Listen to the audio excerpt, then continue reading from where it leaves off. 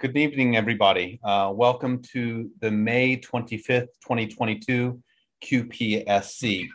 Let's go right into a roll call, Madam Clerk. Trustee Banerjee. Here. Trustee Bouquet. Here. Trustee Esteen is excused, and Trustee Jensen. Here. We do have a quorum. Thank you. All right, audience. Just a little bit of a heads up. We're going to be calling some audibles this evening. We're going to lose quorum from due to loss of one of our trustees at around 6:15. So I'm going to do a little bit of moving some of the agenda items so we can vote on the appropriate things. We'll as soon as we have all our chiefs of staff in the room, we'll need to go into closed session to approve credentialing. That's something that we sort of have to do. That will probably take 5 or 10 minutes. So that will occur as soon as we have a full roster of our chiefs of staff to do that. Nonetheless, we'll just keep going forward with the meeting. I do want to give a little bit of heads up to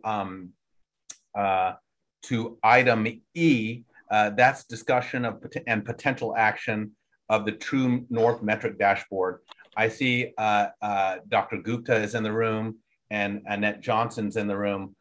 Just as a heads up, I think there's a potential, because that's a potential action item, to move that forward. I hope that doesn't deeply inconvenience you. And if we can't do that, we can adapt otherwise if we're not making votes. So with that, that's sort of the heads up on tonight's meeting.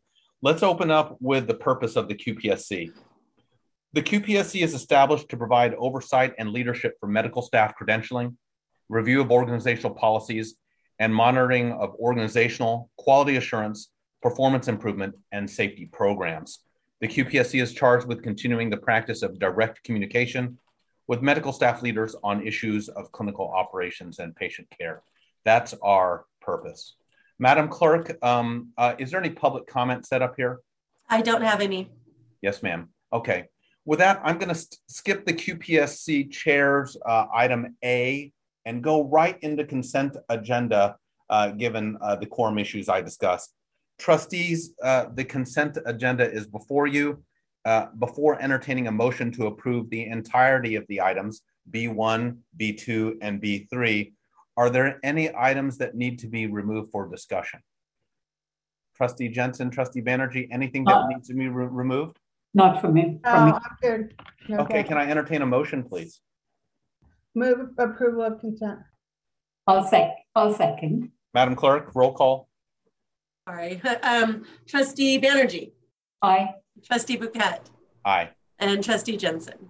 Aye. The motion passes. Thank you. Okay. All right. So that's one of the two items that we need to get done. I still see that we don't have a full room available for closed session. So I'll backtrack and I'll go to item A.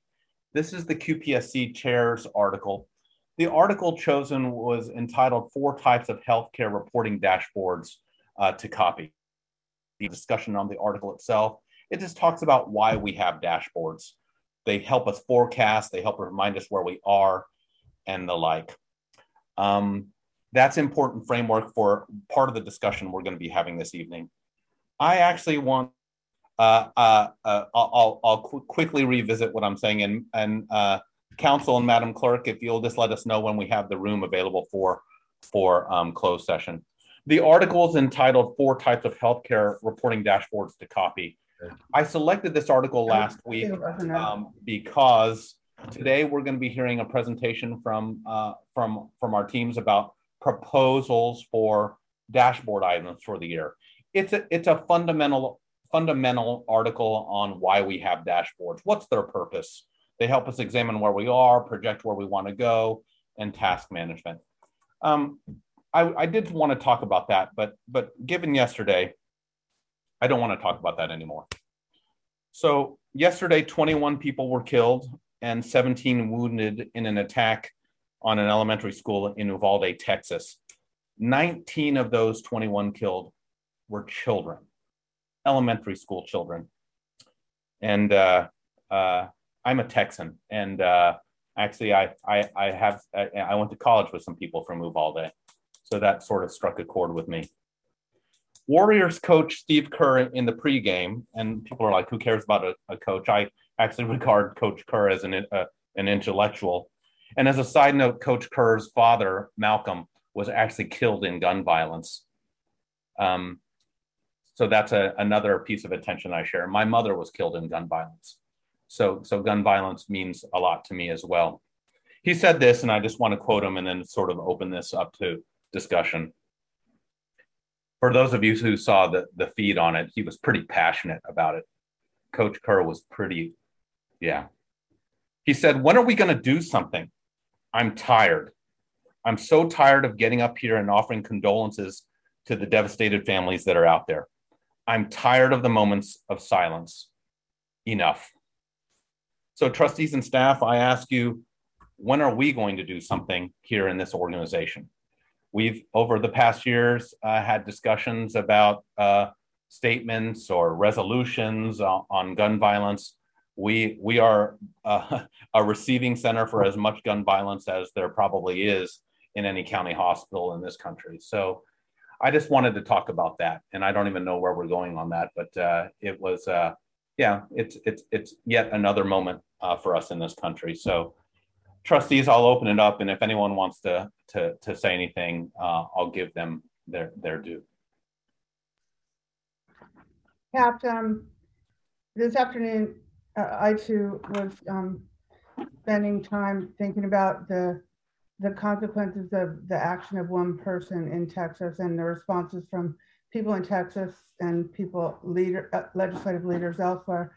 But despite that, or regardless of that, no one really addressed, none of the leaders pointed out, except for, well, that I heard, that this is a public health crisis, that gun violence is a public health crisis, that we're public health leaders here in Alameda County in California, in a state that is concerned and changes the law to address gun violence, but we still see it. And we're a state that tries to pass laws to eliminate access to guns for citizens who have mental health problems, citizens who are angry at other citizens, just to limit it to reasonable requirements. And other states don't do the same thing. And so what I came to acknowledge and came to understand, and what the response is that we need to make as a country, in my opinion, is to treat gun violence like a public health problem, to recognize that children who were from the 30s to the 2000s who were killed, mainly the accidental cause of death for children was automobile accidents and automobile safety. We changed those automobiles. We made safety belts and car seats and those types of things mandatory. And we ticketed people who didn't have those things in their car and didn't comply with the law. And so I'm not sure why there seem to be so many leaders in Congress, at least, and in some states that are willing to accept that children die by gun violence and it's something that we're going to just let happen. But I think as public health leaders and public health caregivers, we in Alameda Health System recognize that, and I know that in our own personal advocacy and in the advocacy of the organization, we're trying to do something about it. Thank you, Trustee Jensen. Trustee Banerjee, then Mr. Jackson. Dad, I'm so sorry to hear about your mother's passing, and so, you know, and for all who've been touched by gun violence again. And I think I would you know, board resolution or not, I think there are so many actions already happening, like at the state level, at the local level, at the federal level, that one of the things that we need to do is kind of get the supports and helps that we want. But because it's a public health crisis, and as a county hospital, we see ourselves in that space of civic participation and our civic action as well. And I think it bodes well to say that if this was diabetes prevention or something, we'd be doing that. So this is not political. It doesn't matter. They hit people of all stripes, all colors, and all political affiliations. And so find places where, you know, parent of small children. We think about the little ones who lost, but I think about the children who've been left without a mother, or even they, like for the adults who've died, like they are forever, their families are forever changed, and their little ones will not have a parent. And so there are just many choice points for us to be doing within the walls of our system and outside. And I would hope that we take advantage and feel the urgency to use every avenue in our spheres of influence to stop this. Thank you, Trustee Banerjee, and I agree with you. We're a healthcare board. What are our spheres of influence? I think it's exploring those. We're a healthcare organization. We're a $1.1 billion organization. We do carry some weight, at least locally and perhaps regionally, and hopefully soon nationally. So I think we have opportunity to kind of use our voice in a better way. And I think one of the things that it's so connected to some of the structural drivers too, we've weaponized othering, like who is the other? Who is the, amongst us? And it changes from context to context, but this is a very, for folks who are radicalized, like it's never a lone wolf. It is spaces where they are being pumped up to be able to feel this kind of anger, to be able to have these outlets. So it might show up in different ways and in different settings, whether it's in a church or in a grocery store, or in this case, in a school, but some of the roots come from that space of like deep hate and othering. So, and like we say, it can happen in a nail salon, it can happen in every sphere. Mr. Jackson, sir, good evening. Good evening, Chair Bouquet and trustees and assembled staff and colleagues. Words are inadequate sometimes, and I think this is one of those times, but I really want to just express my appreciation for what Trustee Jensen said in regards to public health, because I really think that's the lens that I'd like to approach this from, because this is hyper partisan and it really does divide people along political lines, or it can. And I think it's important that we use our position as a health care leader in this industry. You said it, $1.1 billion plus of business that we do, the people that trust us with their care, and that's the lens through which I think we can approach this and really affect meaningful change. And so I'm committed to that. Thank you. Thank you, James. Any other commentary? Thank you for everyone listening, and we can all do better. We can do more. Indeed. I'm going to close out item A for right now. Madam Clerk, do we have what we need to, and council, to go into closed? We don't have Satira just yet, I don't believe. Okay, so that's okay. We'll adapt here. Dr. Gupta, sorry to make a potential adaptation. So is it possible, Dr. Gupta, hi, how are you? Is it possible to move your presentation up? I know you were expecting this to go in about an hour. I think so. I see Annette. So yes, I think we're ready to rock and roll if you are. I really appreciate the adaptation, because we're going to lose our quorum in about 25 minutes or so. And this is item E, all. It's called Approval of the True North Metric Dashboard Quality Metrics for FY 22-23. Chair Bouquet, I'm sorry to interrupt you there. Satira is not going to be able to join us tonight. Okay. So we're going to have to go in without her. So if you want to go now or after. Dr. Gupta, if you will just pre-game yourself, and I know how tight you always are on your presentations, we're going to go into close. I'm anticipating like 5 minutes. Then we're going to come back and we'll let you and Annette kind of guide us through where we're going to sit with True North Metric Dashboard. Is that acceptable? That sounds great. Okay. Apologies for the last second. No problem. All right, council and clerk, if you'll take us to close, please. Thank you. The quality committee of the board will now go into closed session to consider those items as stated on the agenda.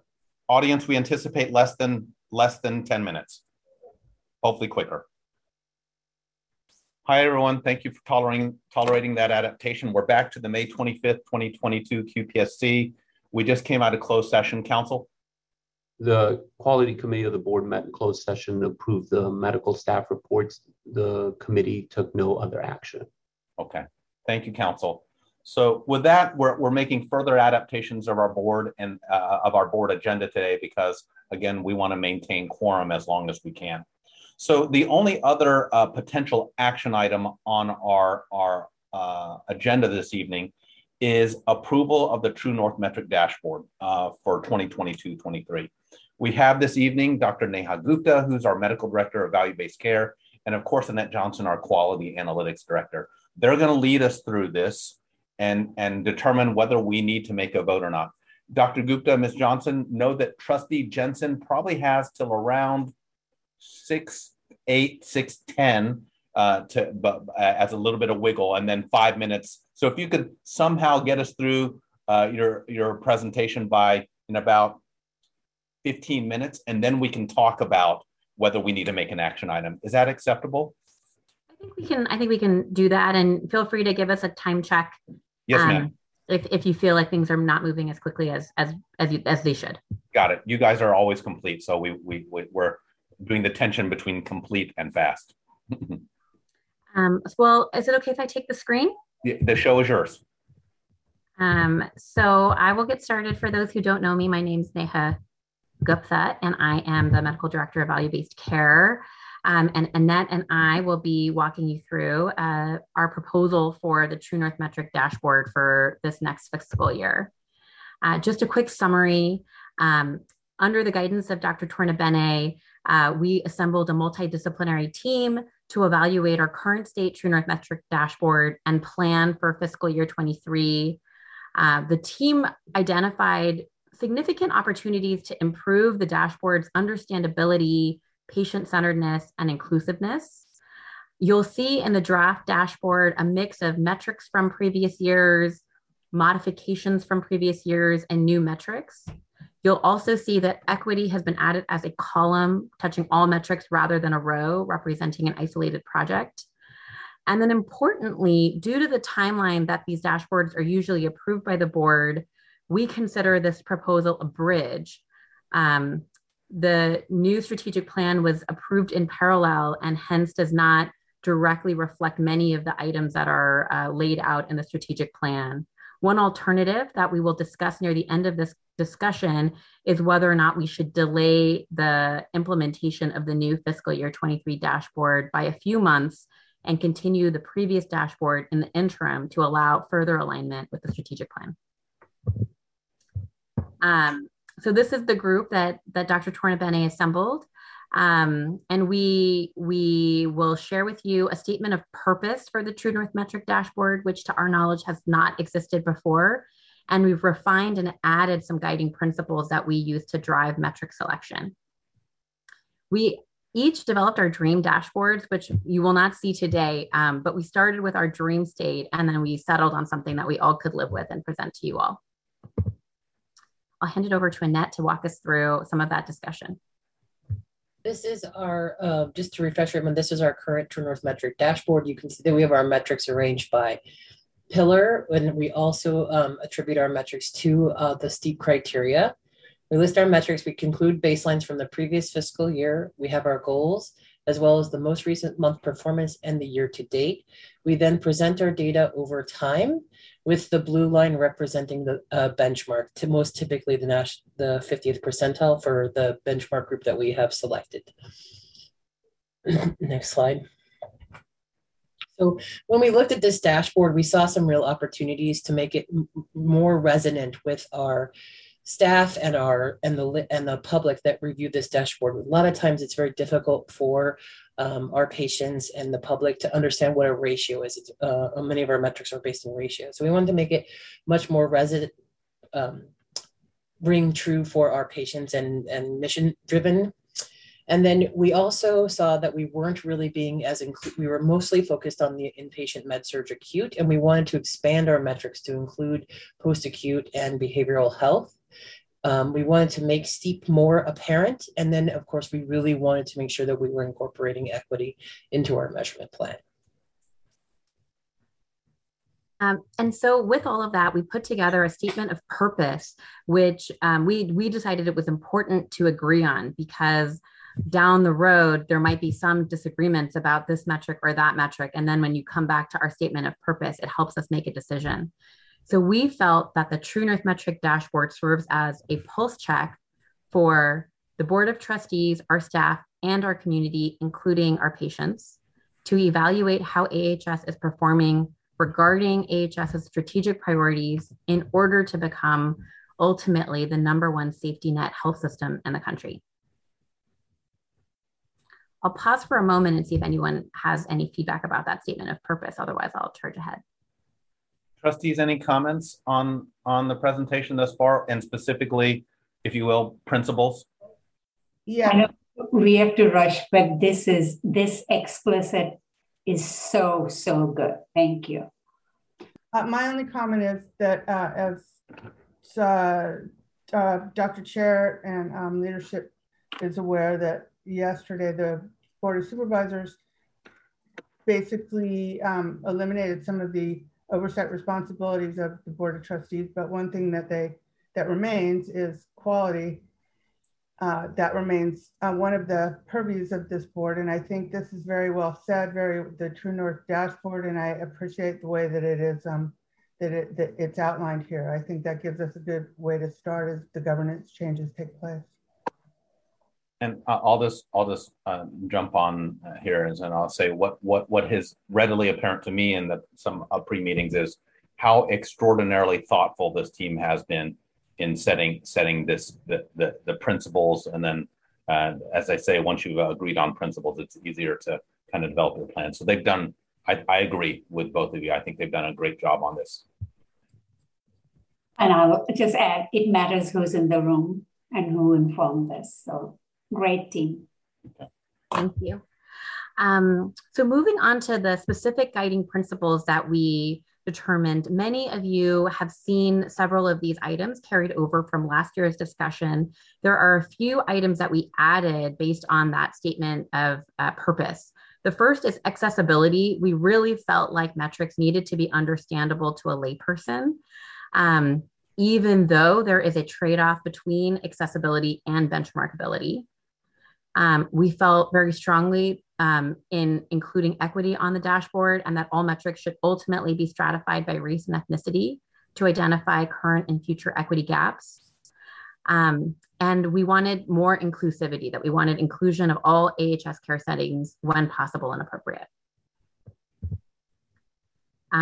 With that, I will hand it over to Annette to walk us through some of the specific metrics we're recommending for this year. So we're proposing to replace our hospital-acquired infection index, and that's sort of and expand our measurement of harm to not only include our hospital-acquired infections, but also our prevalence of pressure ulcers and falls, as these are, from my harm monitoring, opportunities across the organization that we can work to improve. And the nice part about this expansion is it allows us to pull in measurement from post-acute as well as behavioral health, so that we're really driving down harm across the entirety of the system.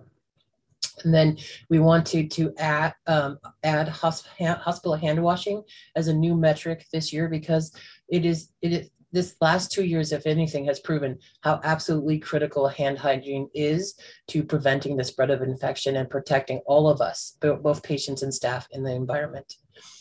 We're going to retain our primary care and specialty care metrics. The only thing is we're going to slightly rebrand them to really talk about the intent of the measure rather than the technical name.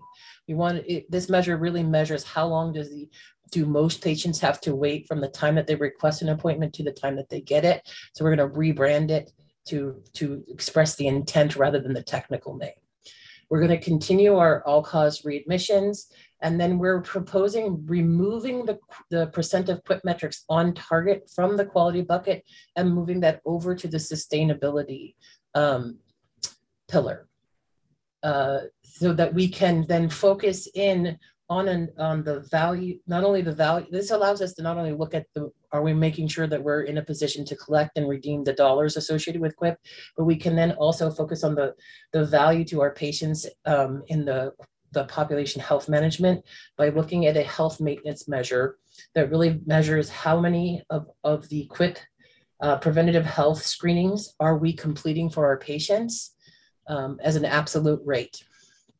And then we're going to continue to look at our ED waiting times, but we're proposing removing our length of stay metrics. And the reason here is that we know that length of stay is a valuable metric, but we want to move that to the operations board and then hold the ED metric here as sort of again, that pulse check that the target, the strategy we're aiming for, the truth market, as when patients, can we get patients in the door? It's a real good alarm bell as to whether we're having a good throughput in the system. And then when it comes down to patient-centeredness, we are proposing an index measure that looks at the likelihood to recommend. All of our patient experience surveys, whether there are traditional HCAHPS inpatient that you're familiar with, our ambulatory CGCAP survey, but also our newer surveys like radiology, behavioral health, outpatient surgery, dental, have a question on them that asks, would they recommend us to another patient? So we wanted to create an index so we could say what percentage of patients would recommend us. And so I think it's a very meaningful metric, and it rings true to the layperson as well as the staff. And then while we're taking a general approach there, we wanted to also make sure we stay focused on yes, Dr. Mark? Well, I can wait till you're done on that. Okay. I just have a question on this section here. Okay. And then for the nursing communication metric, for HCAHPS, we want to stay focused on HCAHPS because of its in high importance for the med-surg patients, and also its prevalence in our public reporting. We want to focus in on nursing communication because that is sort of the overall driver of overall satisfaction in the inpatient acute setting. And then, of course, as we mentioned earlier, we are going to put equity as rather than a single metric, a pillar in which we certify all of our measures by. And then we can go to the next slide. Actually, Annette, would you mind leaving it on? Oh, sorry, there's more, of course, but those are not the quality related ones. If we could go to Mr. Fratsky's question on this and then kind of reorient ourselves. Thank you, Trustee Bouquet. Annette, are these patient-centeredness metrics expressed in percentile rankings versus top box score? The index would need to be in a top box score in order to make it roll up as we're looking at multiple service lines, but we could definitely do the nurse communication as a percentile rank. And then any drill down dashboards that would come down from the index we would also include the percentile as well as the top box. Annette, can you reorient our audience to the particulars of what a top box score is versus what are the relative merits of a top box score versus this percentile? So a top box score is the number of the percentage of people that gave you the highest ranking on the scale for that particular question in the patient experience score.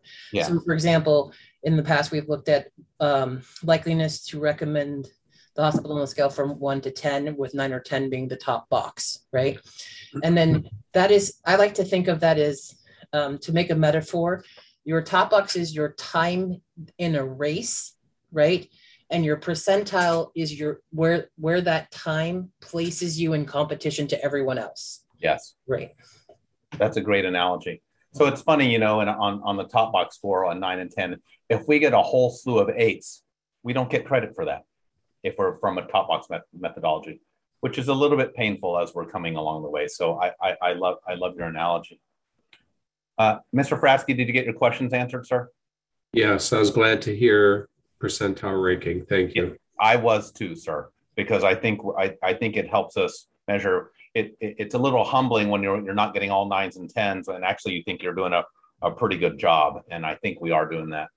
So trustees, just to orient you to this very nice slide, on the far left column is pillar. This used to have access, patient experience, and quality. Now we know, based on our strategic plan, it has quality care. The next column over is steep. So they've selected metrics which dominate over each of these respective domains. And then on the metric, the grays are the recommendation to remove. And again, removing it from the dashboard. Of course, this team is still tracking this data. And this data is feeding a whole bunch of other metrics, but we had to be selective. The 9 ones in white are their recommendations based on this. So what I want to be emphatic on, which I think you guys already know, I apologize if this is redundant. The team is, of course, still tracking all of this stuff. It's just how it rolls up. It could be perhaps available to you in a question format. Hey, Annette, can you tell me what ODE observed to expected is? Of course, she'll have that data, but this is sort of our dashboard to keep us, if you will, moving forward. So do we have like 2 things to answer? One is, do we accept this dashboard? 2 is, do we use this as a bridge, or do we keep to the current dashboard till you align this with the strategic plan? Are these like the two answers you would like to have? Wow, Neha, give me 1 second. Can Kenny, so sharp of you, that's sort of cutting to the chase, which I'm going to help us out.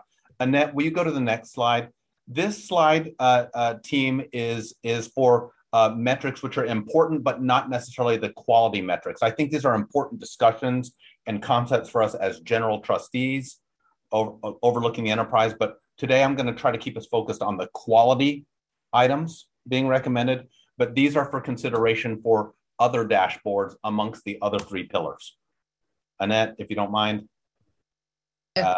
Now I'll let you, Annette and Neha, if you'll introduce us through Trustee Banerjee's question. We're at 6:08, and I probably only have Trustee Jensen for about 10 more. Is that right, Trustee Jensen? 6:20? Yeah, 20 is fine. Okay. Tell us what you want us to do. Well, why don't I'll sum it to say, this is the overall proposed, bridge dashboard, as Trustee Banerjee mentioned. However, there are a few gaps that we identified in that draft that we just proposed to you. The first is that you don't see equity there. And the second is that there are many elements of the strategic plan that are not represented on that dashboard, particularly the focus on the expansion of specialty care, improvement in trust and reputation among staff, and increased connection with our community. So 2 of those pillars that we did not address in the previous conversation and belong to the other pillars. I'll walk us through our proposal for equity very briefly, which is our proposal to add equity as a column rather than a row. But for feasibility, we recommend a phased approach. The first phase would be every single month, we would always have a structured review focused on equity, looking at racial and ethnicity stratification over time, but for a given metric. And then in the long term, the following year, we would have every single metric stratified for the overall population, our highest performing population, and our lowest 2 performing populations, so that we're able to identify gaps. Wow. You'll see in purple the reference to measures that are missing. So in the quality care section, we are missing measures related to specialty and behavioral health access and leakage. And in community connection and staff experience, we're missing measures related to AHS investment in local businesses, students in the Health Path program, and other community engagements and other things that may reflect our commitment to community connection. And importantly, in experience, there was some hope of seeing more measures related to trust and potentially something like the Net Promoter Score. In other words, the likelihood of a staff member to recommend AHS as a place to work or get care. So these are the options before you. I'll hand it over to Annette. So like we said, we have the option to do a bridge dashboard that was presented, but we are recommending that Instead, we delay the moving to the fiscal year 2023 dashboard for the first quarter of the fiscal year, continuing the FY 2022 dashboard to allow us time to really address the gaps that Neha just pointed out, to add in those metrics that will further align us with the strategic plan, and to really work on expanding our ability to capture and add the equity stratified measures to the dashboard. Thank you, guys. That was a pretty tight presentation. And I know I hurried you through it. Apologies. I think the one piece that we would like approval on, which I think we received, was the statement of purpose and the guiding principles, because that will really drive many of the decisions that we can make moving forward, ratios, percentiles, things like that. We can use those guiding principles to make those types of decisions. Okay, thank you for asking for that. Trustees Jensen and Banerjee. So I think what we have a recommendation from our team here is to delay this until the data can catch up and the build can be built out. Can we have a discussion around that before we make any type of motions? Tracy, what are your thoughts on that? Trustee Jensen, what are your thoughts on that? I think that's a good idea. I appreciate the rationale, and I would agree that we continue the current FY22 dashboard. Trustee Banerjee. Same here. I think we should do it once. We should do it right, and that this probably gives us. So, would it give an opportunity now, as you're working on the other metrics for 2023, to bring it to QPSC or to bring it to full board? Because like some of the things that come to my mind are like transitions of care, like where there's sometimes accountability breakdowns, things like, is there anything? So will we have opportunities as you're thinking about the other one to have input on it, and how, like in QPSC?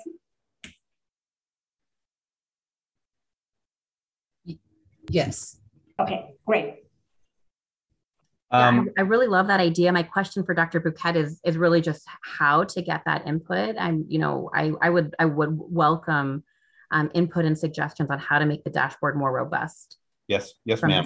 And my off the cuff response is we only have 4 members on the QPSC, so it doesn't break Brown for them to speak to you guys individually about their input, and also. I get input on the agenda, right? We can keep putting this on the agenda as you guys request, and I'd be happy to do so because this is important stuff. May I get comment from Mr. Frasky and Mr. Jackson on this proposal here as we kind of look at our dashboards for our board? Mark, please. I like delaying till we have the strategic plan out and vetted and discussed, and then alignment of our dashboard with our strategies. I really like that, and the bridge could be, frankly, what we're doing today, and just keep that going, because we aren't. We're less than 6 months, less than 4 months, maybe. So, I mean, I guess I'd be in favor of the recommendation. Yes, sir. Thank you. Sir, Mr. Jackson. Thank you. I would concur. I don't know the benefit of rushing via option 1. And I think that taking, what do they say, measure twice and cut once. And so yes, I would prefer option 2. Yes.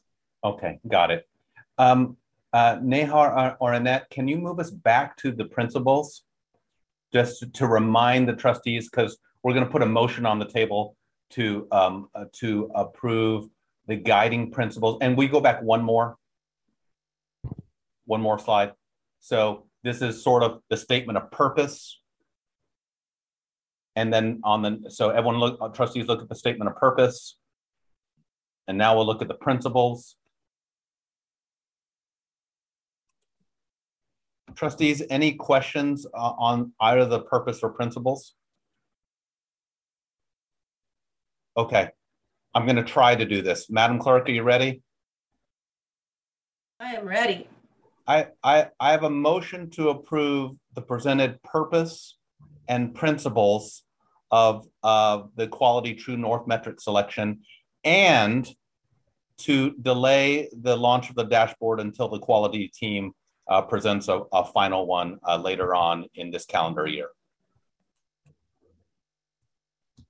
Dr. Gupta, does that sound like an acceptable motion? Ms. Johnson? Okay. Can I get a second on that? I'll second. Okay, Madam Clerk, roll call us, please. All right, Trustee Banerjee. Aye. Trustee Bouquet.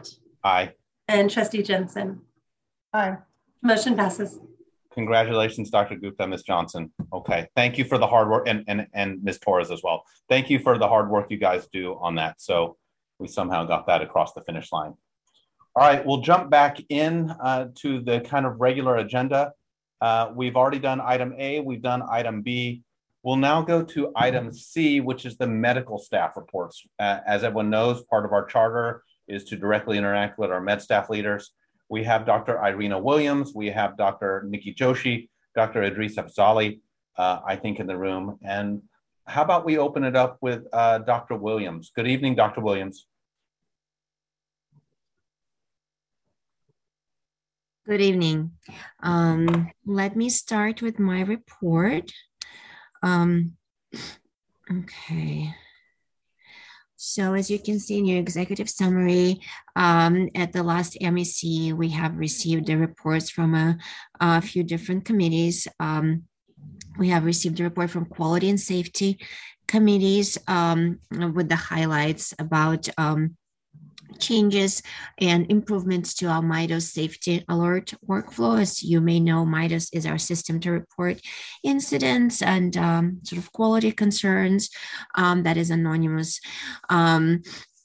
We also talked about root cause analysis process and reporting, and how we can sort of make this process even better. Our GME committee GME has reported as well. We continue to maintain full accreditation status with no citations, which is a big accomplishment. So we grateful for the work that our GME is doing. We also learned about the GME committee now has a diversity, equity, and inclusion subcommittee with a focus on DI work around our residents and around our trainees. GME seems to be sort of motivated and determined to provide ongoing support of DEI efforts to improve the diversity and the well-being of our trainees. We have also received a report from the Department of Psychiatry during the last MEC. I'm going to move on to our key concerns. I think number one remains the staff and provider shortages due to COVID infections. We have been having multiple absences and the need and cross coverage due to positive COVID tests in our providers and our staff. Some ambulatory clinics had to sort of transition to doing more telemedicine to account for, to still continue to provide patient care despite having less clinic support staff and less providers available. Some providers have been converting their in-person appointments to telemedicine appointments to still be able to provide patient care from home while being quarantined. So we're really trying to work around the surge. However, it has been challenging for our medical staff. We still have some recruitment challenges mainly more so in in primary care rather than specialty. We continue to work on trying to refine our strategy around primary care recruitment, as there is definitely a need. And our current primary care providers may be stretched thin. We have also learned recently that there is a severe national shortage of IV contrast.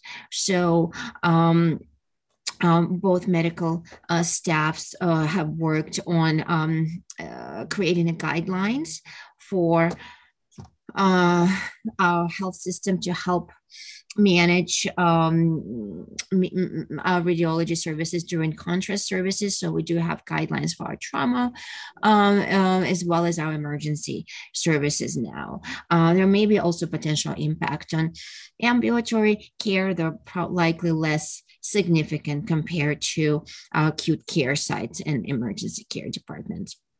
That concludes my report. I'm open to questions. Thank you, Dr. Williams. Trustees, Trustee Banerjee, any questions of Dr. Williams? Thank you, Dr. Williams, for your report. Next, let's go with Dr. Idris Afzali from the San Leandro Hospital Leadership Committee. Good evening, Dr. Afzali. Good evening, trustees. My report is similar to the one presented at the board meeting, and it is included in your executive Idris? Summary. Yes. Sorry, mic went out. Just it went real dim. If you'll start over, if you don't mind. Sure. Good evening. Oh, it's good. It's good now. Okay. Okay. My report is similar to the one given to the board earlier this month. The leadership committee met the 2nd of May, and there's some important changes that I will highlight in the executive summary and some corrections that I made. But to start off the discussion, I'd like to focus on the positive points first. We received a report from Dr. Williams on pain medicine and moving to San Leandro. Looking forward to that process completing, as well as potential expansion of the services to potentially a consult service for inpatient, as well as referrals from ED and inpatient for pain management. That would be a great step forward. The other positive item to highlight is key point number 6, the ED metrics that I've been tracking since modifying some of the changes in the arrival process in the ED have held for the month of April. Although the metrics slipped a little bit, there are multiple variables that I think are responsible. The first and foremost is the ongoing staffing crisis, which seems to only be getting worse, unfortunately, and starting to impact the inpatient and ICU as well. And so we're starting to see a lot more patients boarding in the ED. And so the overall length of stay essentially stayed the same in comparison to January 2022. And while our volume dropped a tiny fraction. The rest of the metrics are similar to what I presented earlier in the month. There was just some data that, new data that I extracted from Epic that modified those numbers. But overall, those metrics are looking good, and I'll allow you to review those. And if there's any comments, we can go into more detail. The coming to concerns, key point number 3 on the report, transfers between San Leandro and Alameda inpatient to Highland inpatient or OR. The concern was raised by our ICU colleagues at San Leandro, who were concerned about the time it took for patients to go from the inpatient to Highland for critical procedures or surgeries. And there's a group working on this, and the transfer center is also involved, considering possibility of using the PACU or even a virtual waiting room. I guess the biggest issue is sometimes patients can go to the OR, but because there's no bed assigned, the patient can't exactly be discharged. So if they could be put in a virtual waiting area where Highland OR can access the chart, the patient can go to the OR while we continue to work on beds. And so I'm hoping that that'll come to fruition. It seems like a promising concept. Next item on there is the 3-day antibiotic cutoff rule. This has been an ongoing topic of discussion. There was some miscommunication between our hospitalist team and the antibiotic stewardship committee. And my hope is that they will communicate and come to consensus on middle ground. If not, it may be on my topics for next quarter's meeting as well. The final item on the report relates to microbiology, moving away from San Leandro. In the interim, I've had some great updates from Dr. Ng, who has alleviated a lot of the concerns that were raised by our hospitalist team. Basically, their concern was that this will add to delays, since a lot of our microbiology was already completed off-site and at Highland. The workflow seems to be such that all the critical functions of microbiology, such as gram stains, are done on site, and cultures which are plated at San Leandro are then sent to Highland for growth and identification, which technically should not affect the length of stay for our patients. So that was reassuring news to have from Dr. Ng. And so hopefully the overall impact of this will be minimal to none. And that is my presentation. I'm happy to answer any questions. Thank you, Dr. Afzali. Trustee Banerjee. Yeah, I wanted to know for the 3-day antibiotic rule, is that, so because this was like this stewardship meeting with the stewardship committee was missed in April. Now we are in the end of May, almost coming into June. Have there been, is that rule off right now and to be used on I mean, are you waiting for a meeting to relook at that, or are there fixes now? I'm not sure we'll have a quick fix to this. I think there's been sort of concern voiced by all the inpatient groups at AHS, but San Leandro hospitalists have taken the position that this is that it just doesn't make sense to them, whereas the others have sort of voiced the concern and have found workarounds for it. So I think because the San Leandro inpatient team kind of stands alone on this, there will not be a quick fix. It might take a couple of months for discussions and consensus to be built, because the Antibiotic Stewardship Committee can't act simply on their discussion with the San Leandro hospitalist team. Now, if they come to a consensus and say, okay, well, here's something that works better, then that would have to go through all 3 campuses and then through the MEC for approval in order to be finalized. So I don't think there's a quick fix in changing it. So it still stands, the 3-day cutoff rule,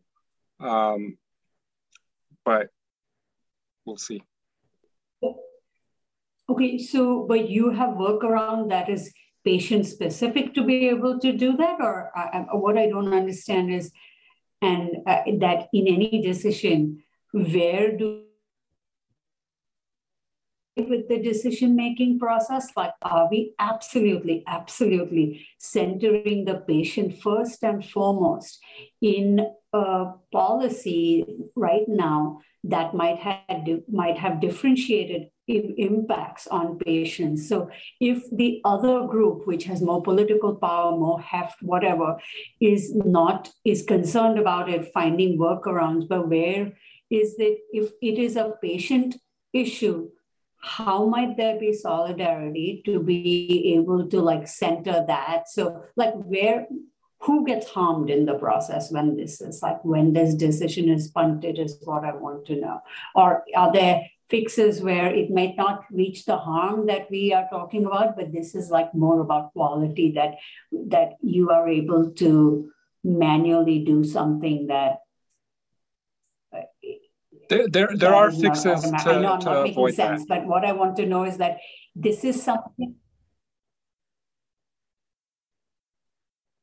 you are not able to avoid that. So how isn't that? Yeah, it's wrong to me. I don't know. I don't understand. So I would ask one of the other groups that are finding workarounds, like what are you doing about this, and how are you thinking of this from an equity angle with putting the patients first?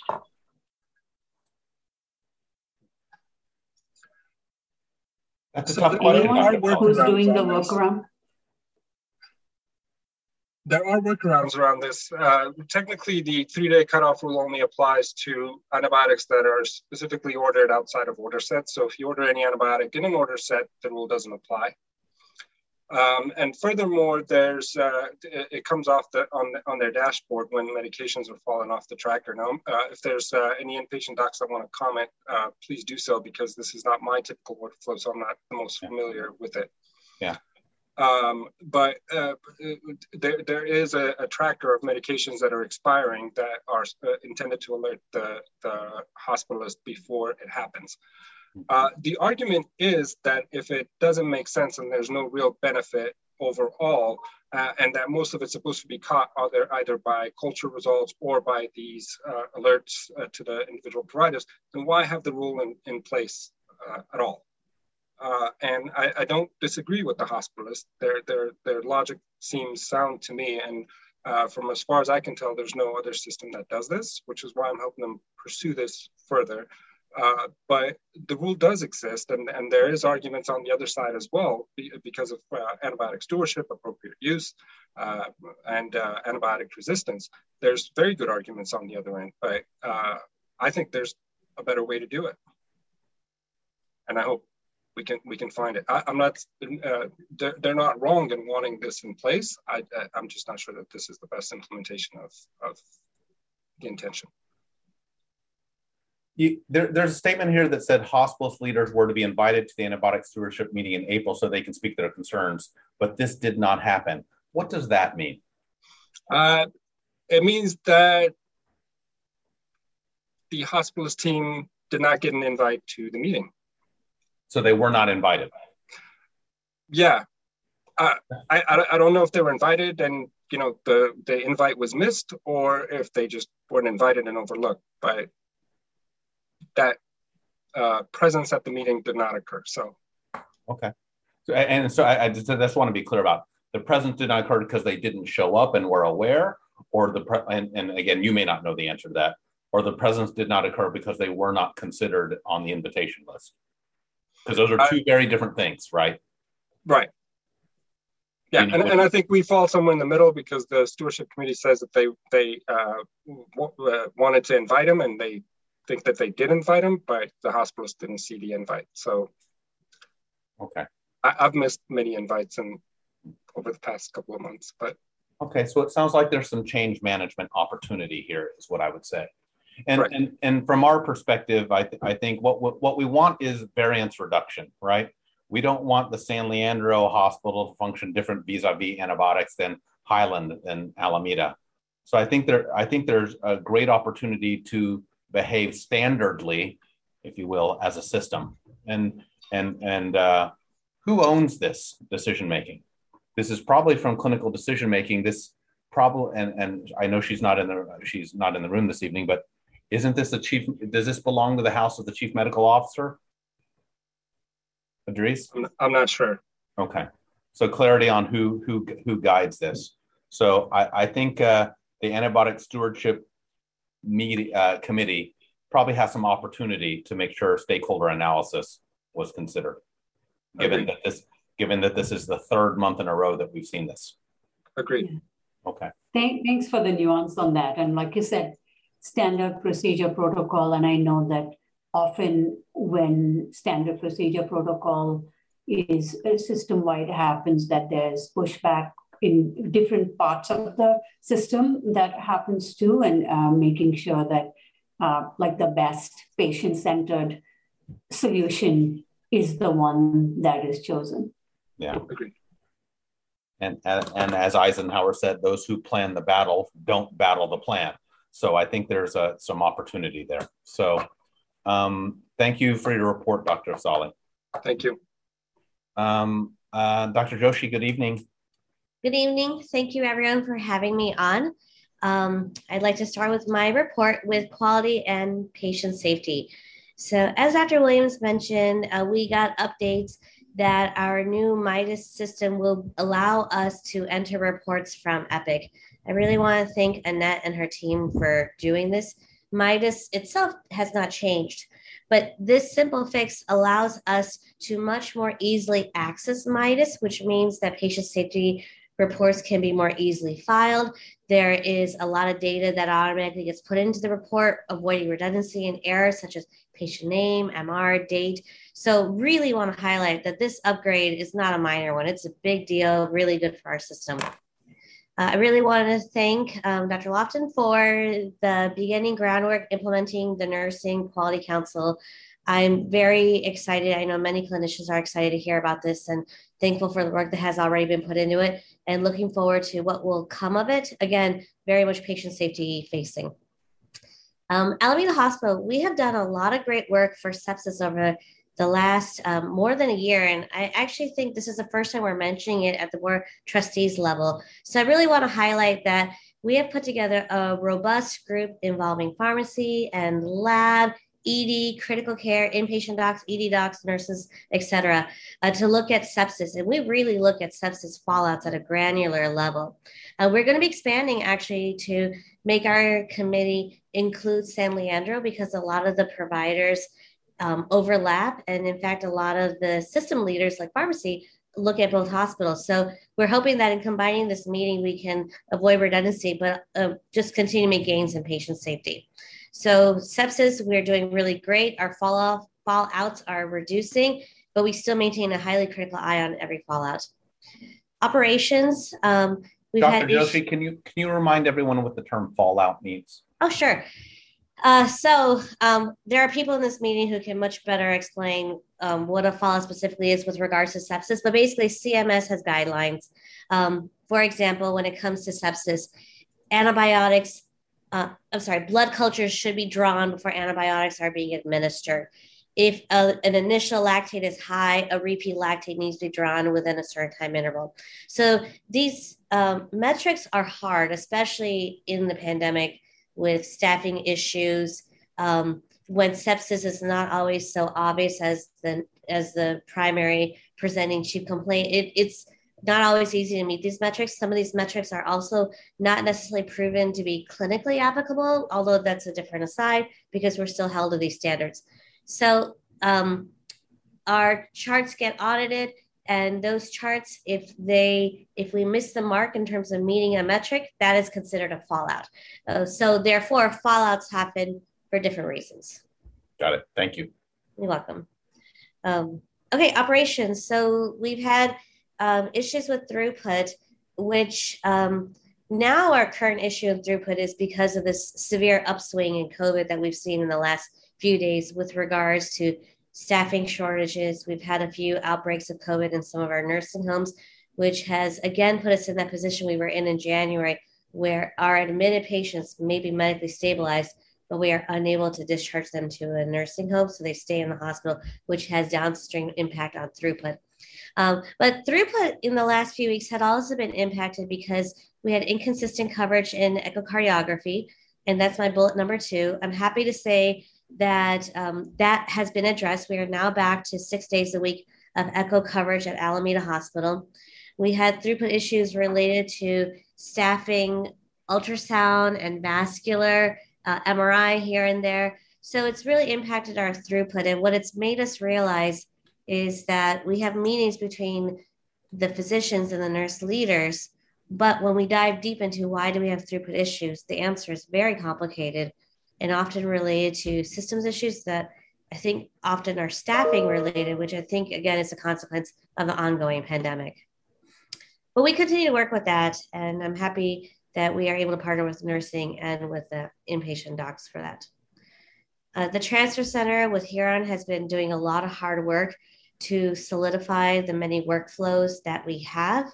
One of the workflows that still needs to be worked upon is something that Dr. Zali touched upon, which is transfers for patients to Highland who may need procedures such as permacath or a G-tube placed, such as what TAF's, Dr. Riquette's group does. But also what's impacted Alameda Hospital is throughput and transfers related to critically ill patients who need a subspecialty that's not available at Alameda Hospital.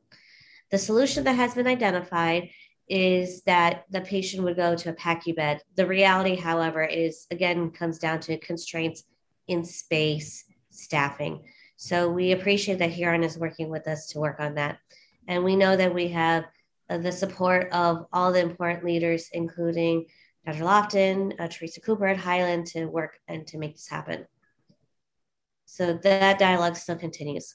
Strengths. So we had a presentation of our system-wide continuing medical education program, which is led by Dr. Resner. She's done a great job. They recently have approval to have a manager to work within her group to really help expand the activities that are there. CME is available for clinicians. We are all required to have a certain number of hours in a year by our accrediting bodies, such as for us, the American College of Emergency Physicians. What Dr. Resner has really pushed hard to do is that if a CME activity happens, to make sure that all the clinicians are given information on it. So there's a link on the intranet that gives information on this. She also works very hard with everybody who proposes a CME activity to see, okay, this topic is maybe pediatric focused, but is there a component that perhaps the OBGYN doctors would be interested? Is there a component that internal medicine would be interested in? What can we do to make this broadly applicable for HS as a whole? So I really appreciate the leadership she has shown there. Opportunities. We have identified that biomed is definitely an area of opportunity where we can improve as a system. I'm happy to say that last week, myself and Orman Salters, one of the nurse leaders at Alameda, we had a meeting with some of the leadership with Agility. Earlier this week, we had a meeting with Doug Johnson, who's the interim VP over supply chain. So I'm glad that we're gaining a better understanding of where we are, and we're able to have really good dialogue about where we want to go and how to make that happen. So it's an opportunity, and I look forward to the work that we will be able to do there. We had our culture of safety survey that Darshan Grewal's team has been working with us. We're at the point where certain groups, if they were given the survey, is able to do debriefings. So look forward to that. Also looking forward to working with Darshan and her team about how to continue to work with her about making this useful for the clinicians and the providers. I touched upon interfacility transfers. And then in terms of Professionalism Standards Committee, for the AH Med staff, we will be working with the AHS Med staff, so with Dr. Williams, in standing up this committee. And we have a training set up with the leaders of the PACE program, which is a professionalism program out down from UC Davis. So we're excited that this has already been scheduled, and we look forward to training clinicians who are interested in getting specialty training on professionalism. Key concerns. So Dr. Williams mentioned the global contrast media shortage, but if I can just add a little bit more color to this, this contrast shortage is of really, really epic apocalyptic proportions. Thankfully, the factory which makes this, which is in Shanghai, has able to resume their production. But for a long time, they stopped because of the COVID outbreak that happened there. They are our main supplier in the entire world of contrast that we use. We use this for CT studies, STEMI cath lab, our trauma patients. So for AHS, being who we are, not facing the fact that we could have been without this could have been hugely impactful for patient care. We were able to get a robust team of our pharmacy leaders, radiology leaders, clinicians across the systems to get together to first not only come up with clinical guidelines of how to minimize use, but actually to create a dashboard to account for the contrast that we have. And let me tell you, how do you find out how much contrast we have in this system is a very complex answer, but we were able to get to the heart of that. We are working with compliance with the 2030 seismic requirements and continue to work with Deb Stebbins and her group on that. And then I'll skip to the last point, leadership turnover. This specifically corresponds to our nursing leadership turnover. I spoke on this 2 weeks ago at the Board of Trustees, so I won't speak as long about it, but we need to support our nurse leaders. We need to identify strong leaders within our system, foster them, mentor them, keep them, so that we can continue to retain the knowledge that is here. I believe in that very strongly, and I hope that we can do that. There are challenges, but I know that we can overcome them. And that's the end of my report. Thank you. Thank you, Dr. Joshi. Trustee Banerjee, any questions of Dr. Joshi? think really great to hear about all the education work that's happening and also the sepsis, team that's doing that work. Are there ways in which, are there mechanisms for some of these sharings to happen? I know you said education was system-wide, but these bright spots of certain things that you're doing with sepsis prevention and care, does that disseminate through the system to other facilities as well? How does that happen? So opportunities to share what you're doing. With the 3 acute hospitals, so Alameda and San Leandro, once we have the system, or once we have the joint meeting going forward, that'll be very easy to share. And then in terms of Highland, which has its own challenges, they have a quarterly sepsis meeting that is held with the quality team, where we do a lot of sharing of best practices and discussions as to how to overcome barriers. And earlier this week, we actually had a meeting with some of the CMS leaders to get a better understanding of our metrics. So under our quality team guidance, we have a lot of opportunities to share system-wide our challenges and our wins. Thank you, Dr. Joshi. Dr. Joshi, a couple comments. I know you're pretty deeply involved with the interfacility transfers. Your colleague, Dr. Afzali, made mention of some concepts such as a virtual waiting room. What is the way in which these ideas, which are generated from the quote Gemba, are stewarded for has that recommendation, is that within your purview? Have you understood that? Yeah, so what I would say is that Ryan DeGive, who is the head of the transfer center, is really knee deep involved in almost all of these meetings because the transfer center really gets popped up in so many different ways. And he's very much working with Huron to help to facilitate this understanding of what to do for critically ill patients from the community hospital into Highland. So they have had a few meetings where they have talked through the pain points. They have a few case examples of real patient situations where there were challenges and sort of dissecting through what happened in this particular example that led to a delay. How do we address that delay? It also requires partnering with Dr. English and the EPIC team, because as Dr. Afzali mentioned, a lot of this is making sure the EMR is set up to help us as well. There's nothing worse than literally having the patient physically in front of you and then not being able to do anything for that. So we are in the process of executing those things to make it real. And then the big other piece is, of course, the nursing leaders. And so having their expertise to make sure that that we're not asking nurses to do things that are out of their license, that it makes sense for their workflows as well. What is your sorry, I'll throw some hard ones at you. What's your personal opinion on both the direction and the speed of change on this issue of interfacility transfers? Does it feel like it's going in the right direction and at the right speed? It's definitely going in the right direction. Great. I will say it's not going in the right speed because I mean, the fact that right now I could have a patient in the Alameda ED who needs to go over and there are significant challenges. So to say it's not going at the right speed, it's really not I can't blame a single person for this. There's so much complication and nuance to this issue. For example, Highland ED has been 30 plus patients in the waiting room over these last few days. We have real throughput issues in our system. But at the end of the day, if there's a sick patient at Alameda or San Leandro and they could be made better because of a specialist who's at Highland, we got to do whatever it takes to get that patient over. So the will is there, the understanding is there. We just have to make it happen. And I think this issue is important for Dr. Afzali and I to raise, because even though we're not inpatient doctors, we're ED doctors, this significantly impacts us. Because if I can't admit patients to the inpatient at Alameda Hospital because they're concerned that the patient may need a specialty that we don't have, it's going to impact my throughput.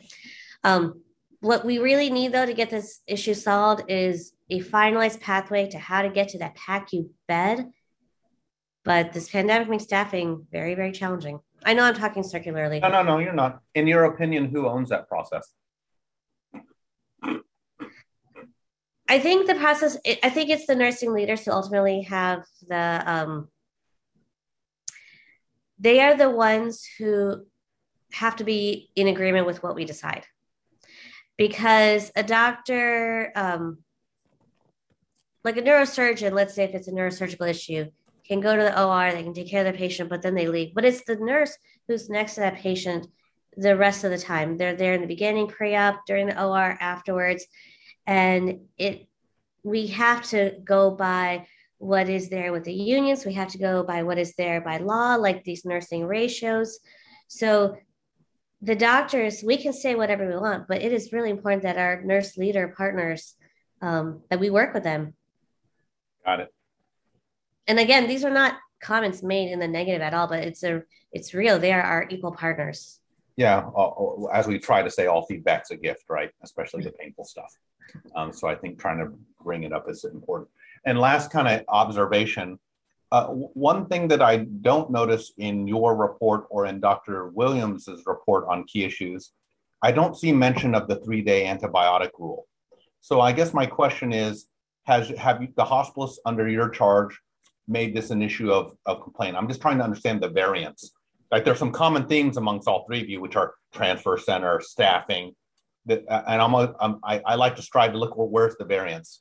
Have you heard from your hospitalist colleagues, have you heard issues related to the 3-day antibiotic rule? I have, but it was only when I specifically asked, are you having issues with the 3-day rule? And what they had said to me was they were not happy that this happened, but that when they order antibiotics, it's now part of their sort of mental checklist to consider if they need to change the days of antibiotics. And I think there's also the idea that if you use antibiotics per the order sets, then the days are pre-selected for whatever is appropriate. So what that means is that not every antibiotic is defaulting to 3 days. Got it. Okay. Again, I think we have a lot of system opportunity on this issue about messaging and building that. Dr. Williams, any comment from your hospitalists? Yeah, so when this came up at the MEC, I offered assistance in trying to sort of support our hospitalists and make sure that their voice is being heard. However, what was communicated to me is that they're comfortable handling this sort of independently of the medical staff leadership. So that's sort of where we left it. Got it. I think there's probably opportunity for discussion amongst the hospitalists, amongst 3 hospitals and their interface with the Antibiotic Stewardship Committee. Okay. Thank you for your report, Chiefs of Staff. Thank you for using your voice. With that, we'll close out the item C, the report discussion from medical staff reports. Next, we have some written reports from Patient Safety, Regulatory Affairs, and Quality. Of course, this is led by Anna Torres, our VP of Quality, Darshan Graywal, our System Director of Patient Safety, Nilda Perez, our System Director of Regulatory Affairs, and Annette Johnson, who we've already seen this evening for our Quality Analytics Director. We chose it as our written report this evening because we didn't know about quorum and the whole thing. Trustee Banerjee, it's a nice group of written reports right there, which I'm so happy about the evolution of these reports. It's so readable and they're more and more digestible, if you will. So do you have any questions, Trustee Banerjee, of our quality team on their report submitted? Comments, really. I mean, again, just very clear reports, and just like hits the right points, says like what the month-to-month trends are, talks about, what some of the issues are. So I really appreciate how much tighter they've become. And the site visits, the reportable events, like all of that, to be able to see that as a snapshot, all of it is really helpful. Thank you, Trustee Banerjee. So I'll just keep this as a simple question to our VP Quality, Ms. Torres. Ms. Torres, apart from the reports, is there anything particular you need us to understand this evening from your purview? Anything to call out that we need to understand within the reports? No, nothing that stands out. Okay. I guess just the one big thing that does stand out to me is we're still in the window. We are now in the window for the Joint Commission to come to Alameda Hospital. Everyone remembers we have two separate medical licenses. San Leandro and Highland are on one, Alameda's on another. Ms. Perez, can you give commentary on projection for arrival of the Joint Commission at Alameda Hospital? And my second question, I ask you every year, are we ready? Okay, to your first question, we were notified 2 weeks ago by the Joint Commission that our survey has been scheduled. So once we hear that, we can expect them anytime within the next 30 days to, unless some delay happens in the next 90 days. I anticipate we will see them after the Memorial Weekend holiday. Still evaluating the pandemic numbers as they change. There is a little bit of I heard from the state yesterday, and I assume the Joint Commission is feeling likewise, that they're concerned about people congregating and being social during the Memorial Day weekend, and then we will see an effect in the next 2 weeks after that. So there's almost a little bit of a hesitation for anyone to make plans beyond the Memorial Day weekend, but that's the soonest I would expect them. Yes, ma'am. And then in terms of our readiness, I think we've made very good progress. I mean, I don't feel that we're ever 100% ready. We are robustly validating, going back and rounding with our leaders. Our leaders are meeting and doing important work. We're still seeing the low-hanging fruit that, we'll be there, we'll see it, we'll discuss it, we will hear there's a correction, we will come back, we will see that again. And my message yesterday to the Alameda leadership and providers was that active daily management, that consistency and that feedback loop is really key and crucial to just kind of having a constant preparedness state. Yes, so I'm hoping, and there was good response to that. So we will be continuing to echo that message and support them.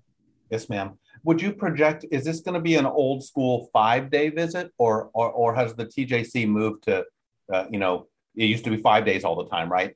What are you projecting? Based on our size, I would expect a 3-day visit if they come concurrently with the patient care survey team, along with the leadership, life safety and engineering team. What I can tell this group is that the Joint Commission is having some difficulty. We alluded to staffing challenges. They are similarly having some difficulty with assembling their survey teams. And it would not be a surprise that if they were to send the survey team separate and then send the engineer separate. So it could be a total of 4 days in a week or longer. It could be anywhere from 4 to 5 days if they do not arrive. They are doing some creative scheduling where they could even show up 1 week and then show up part of the team will show up 1 week and the other part will show up the next week. Yes, ma'am. And to the team, I was covering Alameda last week. I saw you guys. I saw a lot of activity there, so I know you guys are in a constant state of preparation. So, applause and support of you guys. I'll reiterate the obvious to you is that this board is available when the Joint Commission comes. So please don't hesitate to call us, particularly the QPSC committee members who know this, and in particular, all of us, all 4 of us, of course, but Trustee Jensen, of course, is an Alamedan, but do not hesitate to call any and or all of us when they come for intake or outtake meetings. Will not hesitate. Thank you, Trustee Burkett. Okay. Thank you, everyone. Okay. Trustee Banerjee, comments, madam? No, I know the okay. kind of preparation that's going on and just, our best to the team. Yep. We know how hard folks are working. Yep. And that we'll clear our deck for the Joint Commission when they come. So whether it's the exit meeting or any other time that they are there, we will be there. So please let us know. Thank you, quality team, as always. With that, we'll close item E and we'll go to kind of the headliner this evening, item F. As everyone knows, we have a standard work, which is to bring a quality improvement project here. This evening, we're going to hear about, the words may not mean a lot to the crew, but the team will explain. It's called BI-RADS to biopsy. So the team's going to explain what that means, BI-RADS. We have Gary Blodger, who is our outreach specialist at Village Connect. We have Dr. Patricia Fu, always great to see Dr. Fu, who's our interim division chief of primary care. We have Jackie Mungo, who's the CEO of the Healing Institute Global Network. Good evening to all of you guys. We have about 15 minutes of presentation, and then we'll open it up for any questions. So welcome, and I think the podium's yours. Good evening. Good evening. First, we want to thank you again for offering us this opportunity to present the work that we've begun. I actually also want to comment, sir, on the opening statement that you had with regard to public health emergencies and the travesty that took place yesterday. How you eloquently spoke about that really hit home prior to you going into closed session, and I truly appreciate that. So just wanted to put that on the record. So yeah, at Alameda Health, we are the community collaborative, excuse me, let me get that correct. We are the Cancer Community Collaborative, and we have been doing work with regards to discrepancies and inequities with regards to cancer care. In particular, we'd like to discuss today what we've seen with regards to breast cancer. And if we can go to the next slide, please. So what we've come to find to be our problem statement was that Black patients who completed diagnostics regarding mammograms with BI-RADS of 4 or 5 resulted at AHS had a 9.5 day delay, right, in the time from the biopsy compared to white patients. As you see via the statistics we presented, Black patients had 20 days, whereas white patients had 11.5 days. BI-RADS are a scoring system used by the radiologists, and I'm sure this is like speaking to you. Well, no, sir. We're speaking to a public audience, and I appreciate you. You get to help remind us what this means. I truly wish to elaborate on the fact that it is a scoring system, right? And so, what we've come to find that BI-RADS with suspicious findings were 20 to 35% chance of cancer, indicating a 20 to 35% chance of cancer. Those with BI-RAD reading of 5 had a high suspicion of 95% chance of cancer. So this is a report that we come across from the National Consortium Breast Center, and the median time is 7 days, the turnaround time. So if you look at the Black patient turnaround time of 20 days in AHS, and you see the white patient time of 11.5 days at AHS, with the National Consortium of Breast Centers saying that 7 days is the medium, we find that there is a problem. And now we go to the next slide. We'd like to indicate that this is a national representation of mortality, right, regarding Black patients. So non-Hispanic Black persons experience a higher mortality rate with regards to breast cancer compared to white patients. The graph is clearly indicative of this particular fact. But in Alameda County, Black residents experience a higher incidence of breast cancer than any other racial ethnic group.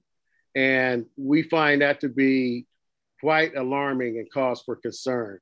As we move to our next slide, we appreciate again the opportunity for you to allow us to present. Let me just say that this particular slide is in the deck, and you can refer to it later for specific identification, but we are composed of community members, right? And then also we have Alameda Health system members, which include the ambulatory leadership, the grant leadership, et cetera, which is again, self-identifiable when you refer to it at a later point in time. And I'm very proud to be associated with this particular group as a community member. I'm going to ask that we move to the next slide. So what we did in approaching this work was to frame our approach, our lens of view around the theory of groundwater lake fish. if you would for me, please just envision walking and you're nearing a body of water and you see a dead fish, right? Then you take the fish and you try to determine the cause of its demise, and you maybe even resuscitate and put the fish back into the lake. But then the further down the lake you go, you find more and more patients, we're utilizing the fish as an example of patient. You find more and more fish in the same condition in the lake. And then you begin to think to yourself, wow, this must not be a fish and or patient related matter. It simply might be something that is attributed to the lake. So as you start to look at the lake, you begin to determine this may be part of the causation that is causing our fish to have these mortality rates, right? And then you look at it from the perspective of the lake being the processes of Alameda Health System with regards to cancer care. The concern really becomes, is this body of water simply representative of a particular problem, or are there pollutants in this lake that are impacting the fish, our patients, further downstream, causing mortality disparities and inequities, right? But then you also find that as we move further up the system, the groundwater feeds into the lake, which actually feeds several bodies of water, several other lake bodies of water and streams, which then again cause the pollutants to filter downstream. Our framework is asking us to take a look at this from the perspective of looking at the groundwater.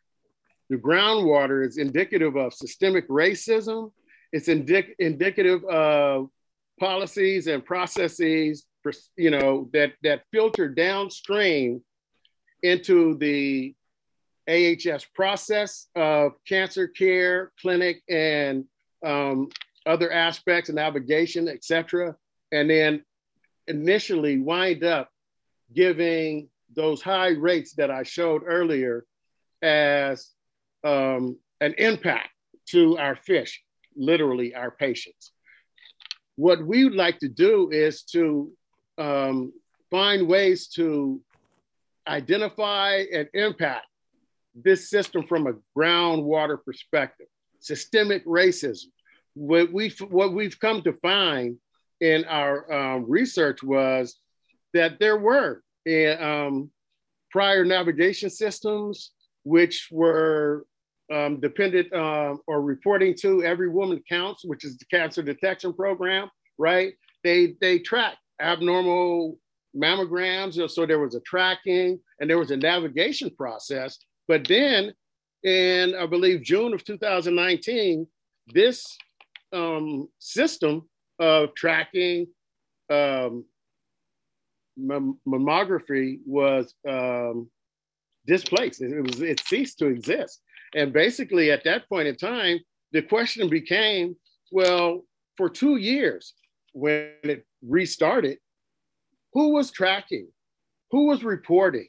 Where was this system and why was it not in place? Particularly as it was proven that this system was beneficial to women of color in terms of assisting them through and navigating them through a process. And when we look at the situation with AHS now, we find that there is no longer a complete cancer navigation process that totally follows our patients, particularly our women of color. And we're doing our study unapologetically Black. So we'll say our Black patients, women of color, that so if those disparities exist and the 20 versus 11.5 days are evident of conditions now, what were they primarily when we had a navigation system in place? And then also the concern is when that system was not in place, as you see, tracking ended in 2019. So what was going on then when there was no navigation, no tracking, no tracking of BI-RADS 4 and 5? So how do we justify that not being in place, and then were there not any red flags risen? Because if I'm not mistaken, this is supposedly with AHS to be reported through the Department of Public Health, if I have my memory correct. Forgive me, I'm doing it from a layman's perspective. However, when we look at other aspects of this, we see that navigators definitely improve the quality of care for women of color with regards to breast clinic appointments, radiology, mammography, and breast cancer as a whole, right? So if they are not in place, and we're talking about, previously, I heard you guys referring to metrics and dashboards and these things, if they're in place, why weren't these things notified and rectified back in 2019? Why was there an absence and still a low level of navigation with regards to assisting our patients of color? And why do these disparities exist? I'm going to stop there and allow my other teammates to continue with the presentation. And I thank you again for your time. Thank you so much, Gary. So I think Gary really highlighted how our goal is to move further and further into the groundwater. What I want to now present is some of the work we've done, which really sits at the lake level. So as we go through it, please just keep in mind that while we are very proud of the work we're doing, we're hoping to go further deeper. I wanted to just orient everyone to the previous standard of how patients were scheduled for a breast biopsy after receiving a diagnostic mammogram that was suspicious for cancer. So in the previous workflow, the patient would complete their diagnostic mammogram, the radiologist would discuss the results at the time of completing the mammogram and recommend a breast biopsy. The patient would then go home and wait for a call from the radiology team to schedule their biopsy. They would then get a call by radiology. And as you might imagine, all of these multiple steps led to a high no-show rate, a low completion rate, and the prolonged time to completion that we already talked about. So what did we do? So we picked up on the really pioneering work that was begun in 2018 by a collaboration between Breast Clinic and radiology to change the workflow so that patients could schedule their breast biopsy appointment immediately after completing their diagnostic mammogram and getting their results. In terms of barriers we faced, I think Gary has already spoken quite eloquently about the lack of ongoing tracking and navigation services. And I think, quite frankly, we were late in including our community members into the process of designing what this intervention looked like, which is something we're now working on doing better. In terms of our successes, I think we had an amazing multidisciplinary team really led by our radiology colleagues. We have some results, which I'll share in a second, and a lot of anecdotal comments of appreciation from patients who really wanted to just leave AHS knowing what the next step was and having an appointment in hand. So again, this was the new workflow that was tested in the fourth quarter of 2021.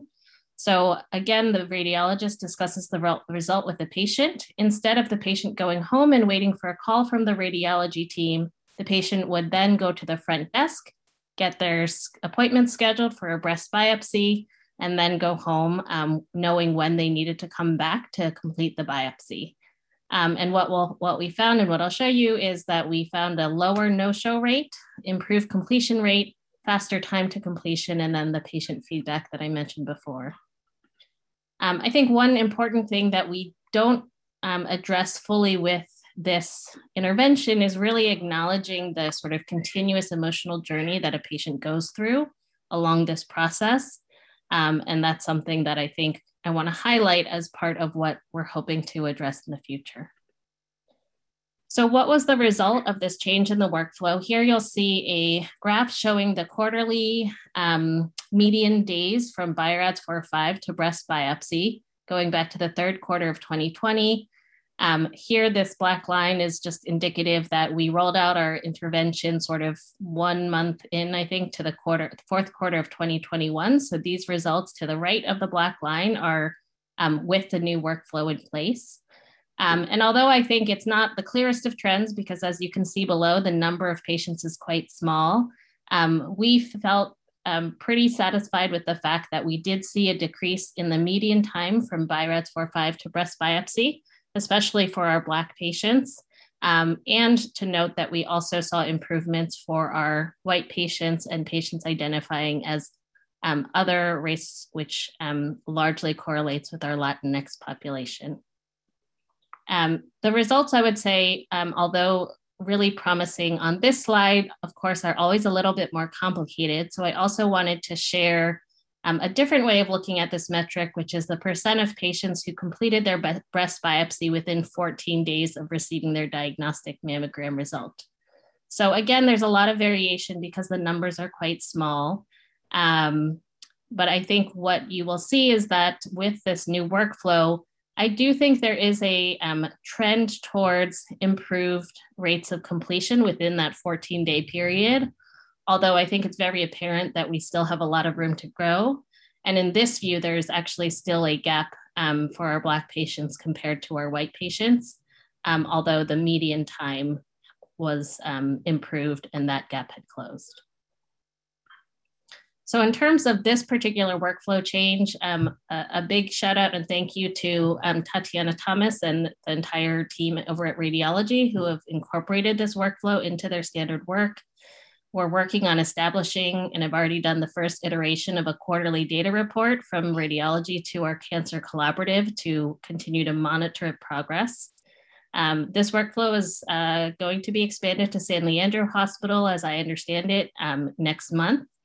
And the radiology department has also hired a part-time mammography coordinator to help reinstate some of the tracking that was previously done, and that was found to be successful.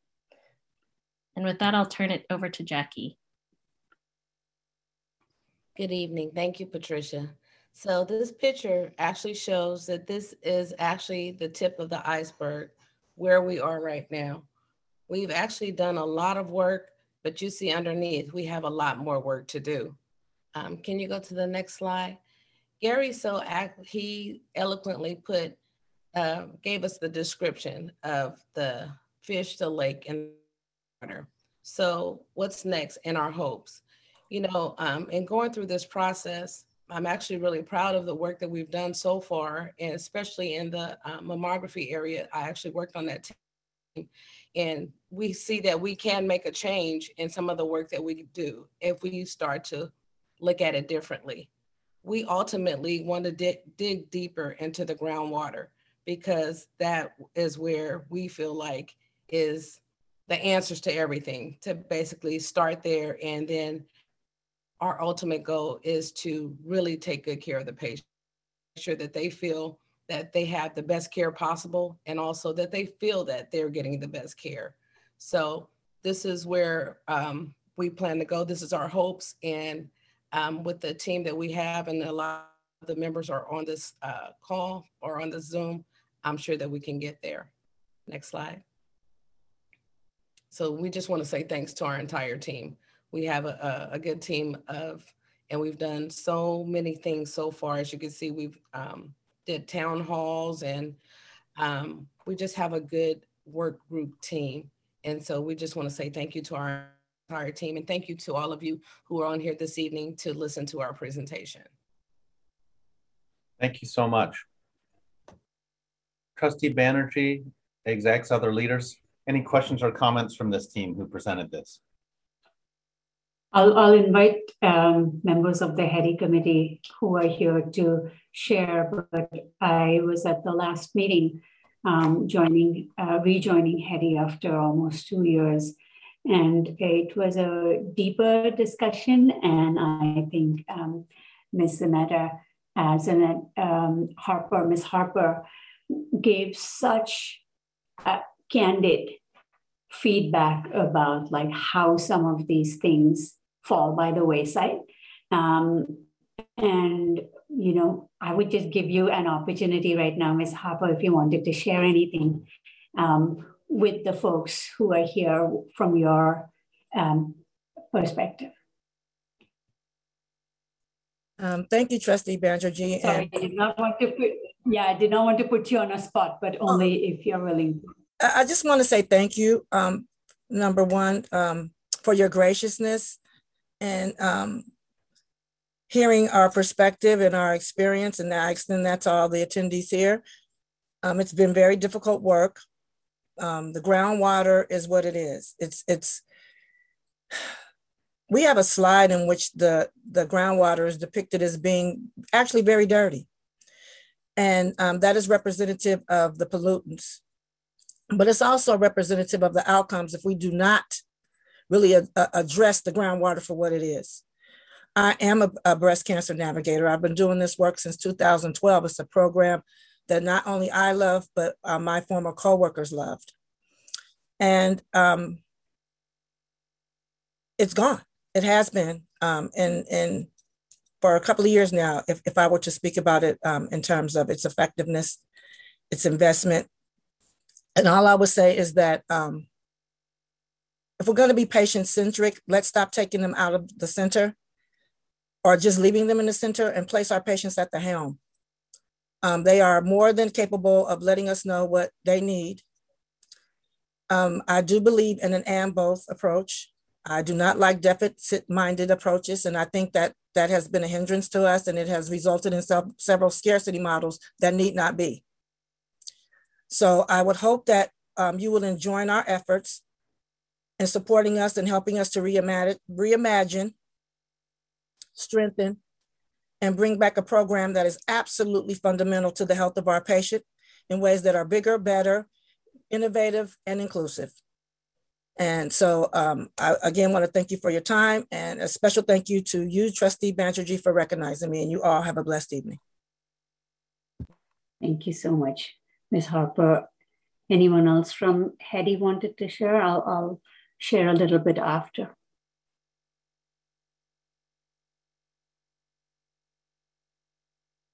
All right, Trustee Banerjee. Yeah, I think, this is when we spoke about the 3-day protocol or something like that. I think what I wanted to say again and again is every decision we take or moving something is we just have to keep saying, if it's good for the patient, ultimately, and this is standard protocol, so be it. But we see things that, so as long as we are putting the patient needs, that the accountabilities are first and foremost to the patients, that is how it should go. I'm especially thinking very much about Dr. Mark-Hui today. With deep respect and honor for the dedicated service that she brought and compassion that she brought to this work. And I think that sometimes we relegate equity or we relegate quality to that small and mighty teams that do it. And it has to be all of our work, everyone, every decision. And to ask, like, how are our, sometimes when you talk about social determinants of health or something like that, it sounds so esoteric. And you say, well, income, like education, like what we are clinicians, what can we do about that? Yes, and thankfully, there'll be programs that we will be working with as an anchor institution, but there are structural determinants, such as implicit bias, such as homophobia, such as, racism, pure and simple, that we think that, hey, we don't think we control for the fact that certain population groups just happen to be sicker, and we think that that's normal. We think that that is what it is. So every chair, every chief, every person who has even the littlest bit of privilege and power in this system, if you're thinking about like, what are the structures here that are actually created differentiated experiences for our patients? Because I can tell you this, that sometimes when you have to admit a patient in this system, you need a friend. You need to know, like, hey, which place should I go to? Like, who should I go to? That should not happen over here. And I will stop there because each one of us, and there is, I think what we just need to ask ourselves is this, more as an inquiry, as a self-reflection, because, this is a lifelong journey. And this is not finger pointing at anybody, because we are all guilty of doing this in many spheres of our life. So this is not you're better, I'm better, who it is. We all have lots of room to grow. But when we have to take a decision whether do we value our comfort or do we value justice and health equity, which side do we stand on is something that I think we should all ask ourselves. That if we come to a crux of a decision about change, there's always, when you delay putting patient-centeredness in it, when you delay doing that's a hallmark of structural racism. When you say, yeah, we care about patients, but you know what? Next year we'll call them in and ask them how to co-design with them. That's a hallmark of structural racism.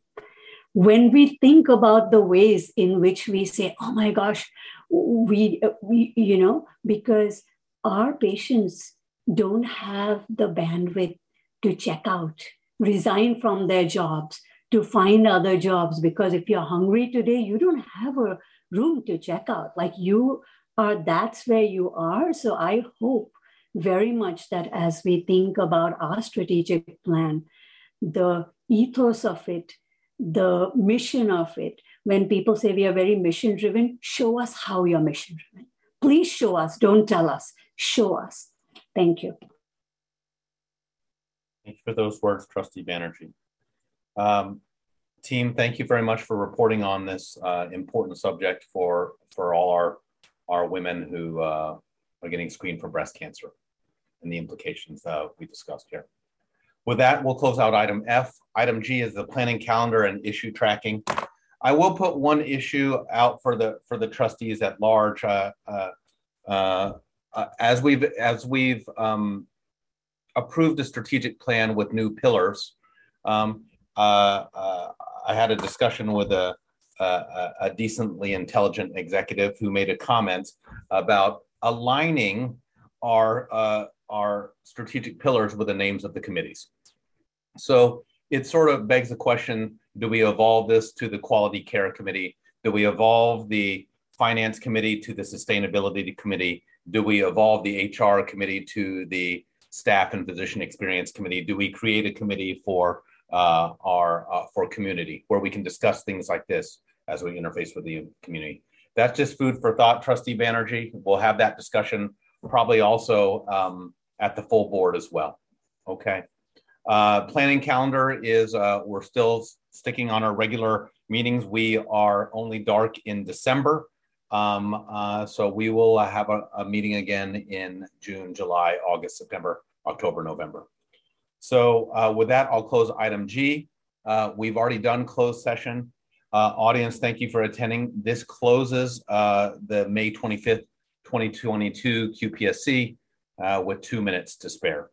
Everyone have a great evening and good night.